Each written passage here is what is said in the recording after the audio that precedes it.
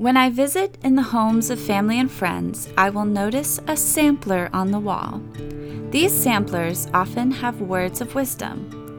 In the little home on the prairie, I too have a sampler hanging on the wall in the room where I serve guests a cup of Christmas tea.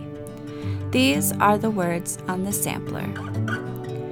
Love is giving with no thought of getting. It is tenderness enfolding with strength to protect. It is forgiveness without further thought of the thing forgiven. It is understanding of the thing forgiven. It is understanding of human weakness with knowledge of the true man shining through. It is quiet in the midst of turmoil. It is trust in God with no thought of self. It is the one altogether lovely, the light in the mother's eyes, the glory in the sacrifice, the quiet assurance of protection. It is the expectation of our Father's promise coming true.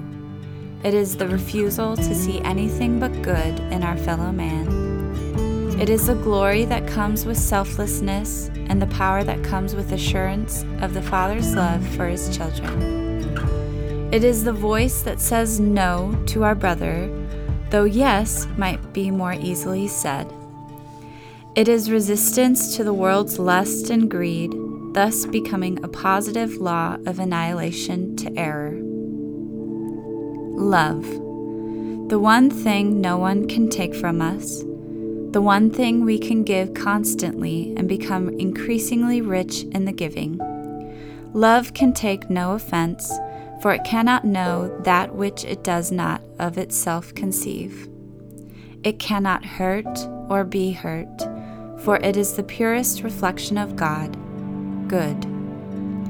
It is the one eternal, indestructible force for good. It is the will of God, preparing, planning, proposing always what is best for all his universe.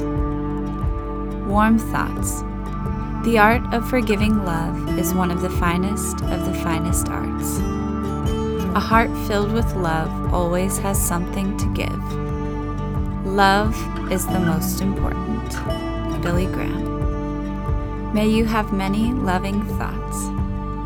Warm Thoughts from the Little Home on the Prairie over a Cup of Tea by Louetta G. Werner. Published in the Marion Record, May 22nd, 1997.